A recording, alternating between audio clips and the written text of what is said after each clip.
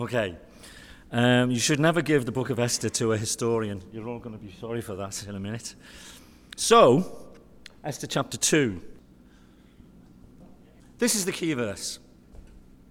Isaiah 65, verse 24. Before they call, I will answer. And you're all saying, but that's not in the book of Esther. No, but the Bible is like a Jenga game. You know, when it's a big, tall stack, if you take one piece out, the key piece, it all falls apart. It depends upon itself. It is a whole. Scripture is interpreted by Scripture. So that's why this is a key verse, because this is what's going on in Esther chapter 2. Before they call, I will answer. Now, this is a book which is designed to help us as believers in our concerns. And I was thinking about the subject of concerns. And there are many kinds. There are personal, church, local, national, international. When we get together, we tend to talk about our concerns. At our Connect group, when we pray, we meet as a group and we say, what are your concerns? What would you like us to pray for? And we share things. But there are things that we don't share because they're far too personal. Real concerns for our family, for ourselves, for where we are in the Christian life, for what it might be. So we're not going to talk about those, but you know them. But there are other concerns. We have church concerns, don't we? We're concerned that we find a pastor who can lead us and guide us and teach us in the future. That's a concern. There are local concerns. I have concerns. I hear, as an ex-teacher, that in schools, children are being taught that they can be any gender they want to be. Not as they were born, male and female, not as the Bible says, male and female made he them, but whatever you want, whatever you feel. And I wonder, will that ever be addressed? Will schools, even church schools, teach children that? Or will they realize the Bible is true? The evidence of our eyes is true. The evidence of science is true. That's a concern at the minute. I'm sure there are lots of other concerns in that vein that we could talk about. International concerns. I heard the other day that if you want an essay and you approach artificial intelligence, you can get it to write that essay in 4 seconds. I've heard that you can ask artificial intelligence, compare and contrast the philosophies of Hegel and Aristotle in the language of the New King James Bible. In 4 seconds, it'll have it for you, and it'll pass. And that's just now. Artificial intelligence is something that's out there that we don't even really think about. But when I open my phone, it recognizes my face. It says, I know who you are. You can get into your bank account, and it'll show me what I've got or not got. In China, if you cross the road and it catches you on a camera, by the time you've gotten to the other side, you've jaywalked, been found guilty, and fined from your bank by the time you get home. QR codes are out there. In China, if you don't meet the state's expectations, then they will deny you access to places, to hospitals, to schools, to travel, whatever it might be. And one has to be concerned about that sort of technology, that where are we, as we find ourselves as Christians, butting up against the state and its expectations? Will a day come when we are denied because we don't fit the profile? It's a concern. We all have issues, we all have difficulties, concerns. They're just a few. How do we face them? Well, Esther chapter 2 tells us. So we go back to Persia, 2,480 years ago. Some Jews have gone back to Jerusalem. Others are still in exile. And ruling over the empire, Ahasuerus. Right? That's the Hebrew name. That's the Jewish name. Or Xerxes. That's the Greek name. for the same man. He's just divorced his wife, Vashti, in a drunken rage. Oops, go back again. There we go. There he is. We even have a picture of him. That's a carving from the palace in Susa, which is in modern-day Iran. And you can see he's quite a handsome chap with a coiffured beard and hair and has a scepter. And, you know, if you could see the picture, he's huge because he's the big man. In fact, there's another picture of him. There's not much left of these palaces because succeeding empires came and destroyed the references to previous kings and set up memorials to themselves. Here's one. This is actually him coming out of the palace with two people behind. They're holding an umbrella over him. This is a really interesting picture because if you look round his head, you'll see little holes in the stone. They were drilled and filled with cork, which was soaked in vinegar. When you set fire to them, they burn fiercely, and the head falls out because the new king wants to get rid of references to the old king. Meet the new king, same as the old king. But we get rid of him. But they weren't set fire to. Nobody knows why. But there he is in all his glory, this man who we're reading about in the Bible. And there's his empire, which Rich showed us in a previous talk. The biggest empire in the world. And there's Susa marked out with the red line around it. This is where all these events happened that we're going to read about in chapter 2. And chapter 2 tells us about two big things. Number 1, how Esther became queen. Number 2, how Mordecai, her cousin, saved the king's life. The first 20 verses show us how sin destroys people. There was another historian of a later period, but he had enough information about this period to write about it, called Josephus, Jewish historian. He tells us that Ahasuerus was very fond of Vashti and that he regretted sacking her as his wife. But once he'd done it, there was no going back, because the rule in the Medes and the Persians Empire was, when you pass a law, it cannot be changed. We still have that in our language today. It's the rule of the Medes and the Persians. You can't change it anymore. Once it's set in stone, that's it. It's done. So he's done it, he regrets it, but he needs another queen. And his flunkies, in verse 2, suggest that he scours the countryside to find himself a new wife. Look for eligible girls. Put them in a harem controlled by these men called eunuchs. Physically, they were eunuchs, but they were powerful men because of that, because they could be trusted by the king. And he put them into those places to oversee these girls. And they were beautified for 12 months of cosmetics to make them perfect. What a culture. What a culture.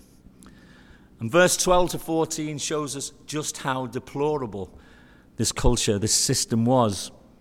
Each one of these girls had to spend a night with the king. And then once that was finished, she was sent to a subsidiary harem where no contact could be made with the outside world, maintained by the king, never seen again, unless he called for her. This is the palace. This is the palace of Ahasuerus in Susa. This is the outline of it, because obviously it was destroyed, burnt, smashed by subsequent invaders. But we can get from it a plan. This is the plan. You see that long brown building next to the green structure? That's the harem. If you look above the blue structure is the Hall of 100 Pillars, where the king met with all his visitors, all the diplomats and his own ministers and so forth. So we actually have got the places where this happened. We see a number of gates, one of which Mordecai was the controller of. He sat at the gate of the king. So this is the place where it happened. That's the location of the harem. Of all these girls, one was going to be the wife The rest were concubines. Now that's against God's law. God's law says one man, one woman together for life, sharing that life together. So what's happening here has no concept of God's plan, no concept of the dignity of women, no concept of the dignity of men. It's an appalling culture. And you might say, well, it's a lot like what's going on now. Yeah. God's plan is a perfect plan. Otherwise, men do what is right in their own eyes. And in the middle of this appalling culture, Esther is chosen to be the queen.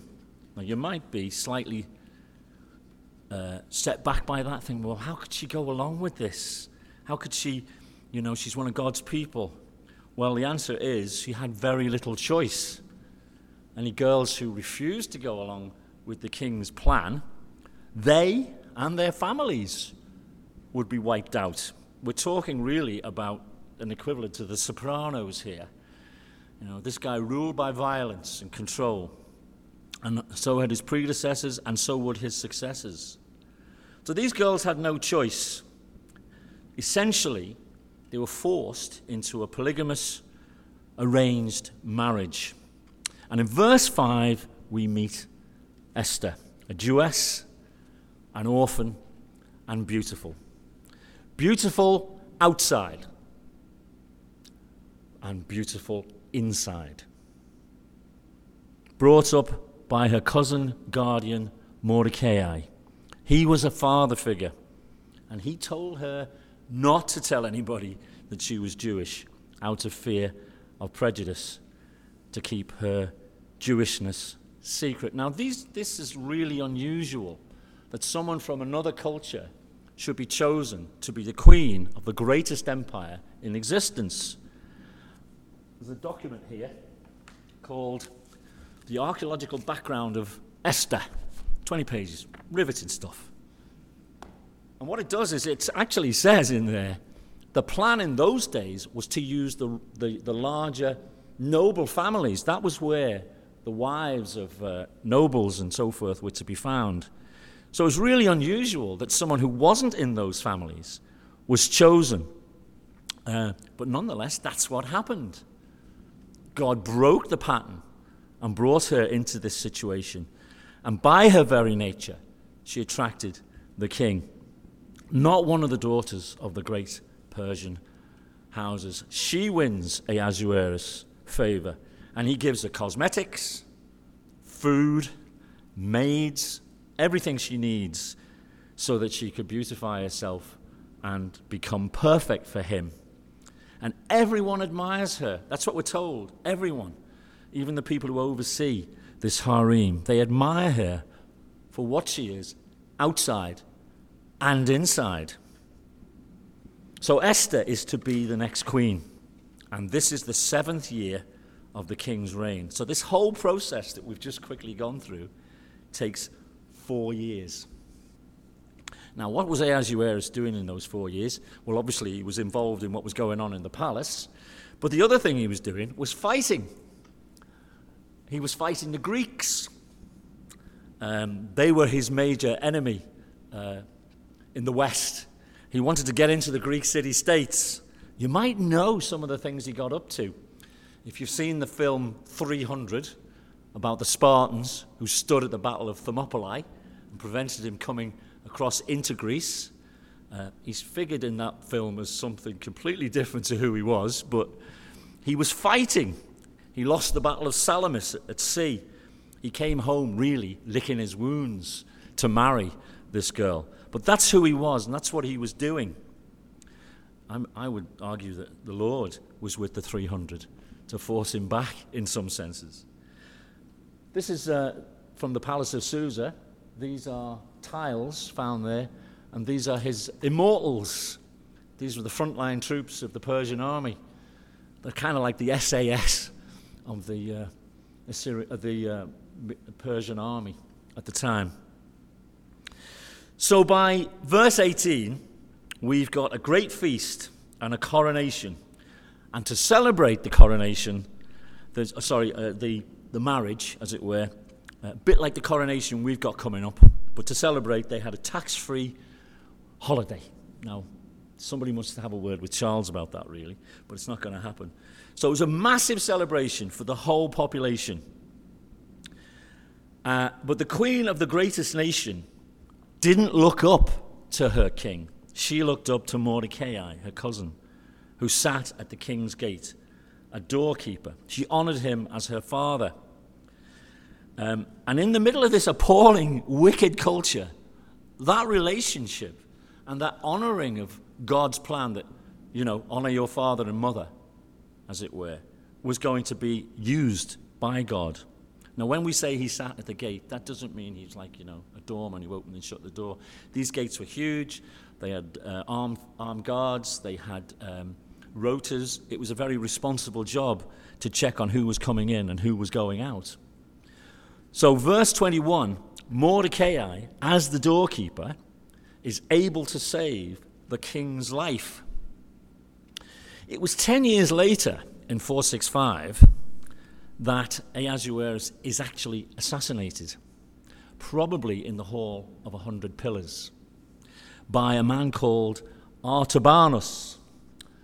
That's a cuneiform tablet from the British Museum, and on it, it describes the death of Ahasuerus at the hands of Artabanus, who was the commander of the royal bodyguard. So he was in a position to do this. You see, in the Hall of 100 Pillars, when you came for an audience with the king, if you came in uninvited, you'd be slaughtered on the spot. Why was that? Because they wouldn't let you get close enough to do any damage, because there were so many potential enemies and so many attempts on the king's life. In the end, it was one of the very bodyguards who did the deed. This is the tomb of Ahasuerus, just outside the city of Susa. So you can imagine, eventually, when Esther realizes she has to go and see the king because Mordecai tells her of a plot to kill all of the Jewish people, she has to go into the Hall of 100 Pillars, where you don't go unless you're invited. But she is God's child, and she does as he would require. And she takes that risk, and she walks in, and the Lord keeps her safe. So Mordecai is sat at the gate. He hears about a plot. I think these great names, Bigthan. That kind of gives you an idea, this big guy. Bigthan and Terah are going to kill the king. He overhears it. He passes on the information to the queen.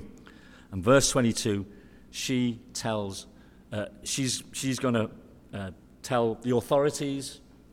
They investigate. They find these guys are guilty. They kill them, execute them. But it's written down in the chronicles of the Medes and the Persians. Everything was written down. That's why we have those records. I don't know if I can go back. There we go. So you go forward. There we go. That one there. In cuneiform tablet form. Okay? So, she finds out. She tells them. It goes in the chronicle. And clearly, that's going to be used to save God's people in the future, because Mordecai is going to be way up in the king's estimation because he saved his life, and he's going to find that out later. So 2 events. Esther becomes queen. Mordecai saves the king. Wickedness and failure had not taken a single step, but God had taken 3 steps. 1, he got rid of Vashti. 2, he made Esther queen. 3, Mordecai's name is written in the chronicle. Vashti, he loved her. That's what the historians tell us. That's what the book tells us. But something bad happened where she was removed. Esther, she's not a Persian royal. She's not in the big houses of the Persian nobility. She shouldn't have been anywhere near the king. But she's queen. Mordecai, just a gatekeeper. But his name's there. And once his name is read, and what he did for the king, he's going to go right up in his favor. Eventually, a law is going to be passed to kill every Jew in the empire. And remember, the laws of the Medes and the Persians cannot be changed once they are passed. But even in such dire circumstances, before they call, I will answer. So we come back to where we started. Do we have personal worries? Things that we wouldn't even share with each other. Are we concerned about the future? Finding a pastor? Are we concerned about the things that are happening in society, the things that are being taught our children? Are we concerned that as believing Christians, one day we might be seen as the backbone to the antidote of what's going on, and people will want to silence us and use all sorts of technological means against us? Well, the answer to those worries is to be found in Esther chapter 2, which tells us two things. One, before you call, he is answering, because our God is in charge. As we often sing, our God reigns. It's more than that, though. It's more than the wickedness of man bringing about God's purposes. That's not to say that God approves of polygamy and drunken kings and plots against them. He does his work, however, not in spite of them, but he does his work by the means of these evil things. Our God reigns, and when evil things happen, he uses them for the good of his people. Now, you might find that a philosophical challenge, but I'll give you one illustration. What is the most evil act that has ever been done on this planet? Well, it's the trial, the beating, and the murder of the only innocent person who's ever existed. Not just that, it's the murder of the one who made everything, who holds everything together by his very nature, by his being, and who gives to everyone every day every good thing that they enjoy. It's because of him there's life and joy and health and love. But people took him and killed him. That act was the most evil act ever. But by that act, the sins of his people were forgiven, were paid for, were covered. Not just the people who stood around the cross doing it and were going to believe. Not just the thief on the cross. Not just the centurion. Not just the people who believed at the foot of the cross. But millions of people who lived before him. And millions of people who were going to live after him were going to have eternal life and friendship with God through that evil act. God uses evil acts. He praises himself through the wrath of man. He praises himself through the evil that men do. Now, I don't know what steps God is putting in place to provide a pastor, to keep the gospel alive, to ensure freedom, to help us with our concerns, but I know that he is. Even though he's not even mentioned in the book of Esther, I see him in action, and I know why he's doing what he's doing and how it all pans out. And that's what we've got to learn. God is in control, and you see it clearly in the book of Esther. But there's a second lesson, finally. We have a responsibility to act. We're not just to sit still and watch it all unfold around us. God's people have to act. There were agents in the book of Esther in chapter 2. 2 agents who acted. One was Esther, and the other was Mordecai. Eventually, Esther speaks out. She takes that risk. She walks in. She hears, she reports, they're investigated, they're found guilty. It goes in the book, in the Chronicle. And Mordecai, He sees and hears, but he doesn't just sit there. He goes and tells. Also, he warns his niece not to tell that she is Jewish, etc. All those things are going to keep her safe, keep the information where it needs to be, and pass it all on so that things happen. They were prepared to speak out. And that's us, isn't it? We need to be prepared to speak out. That's what prayer is. Prayer is speaking out, speaking to the Lord.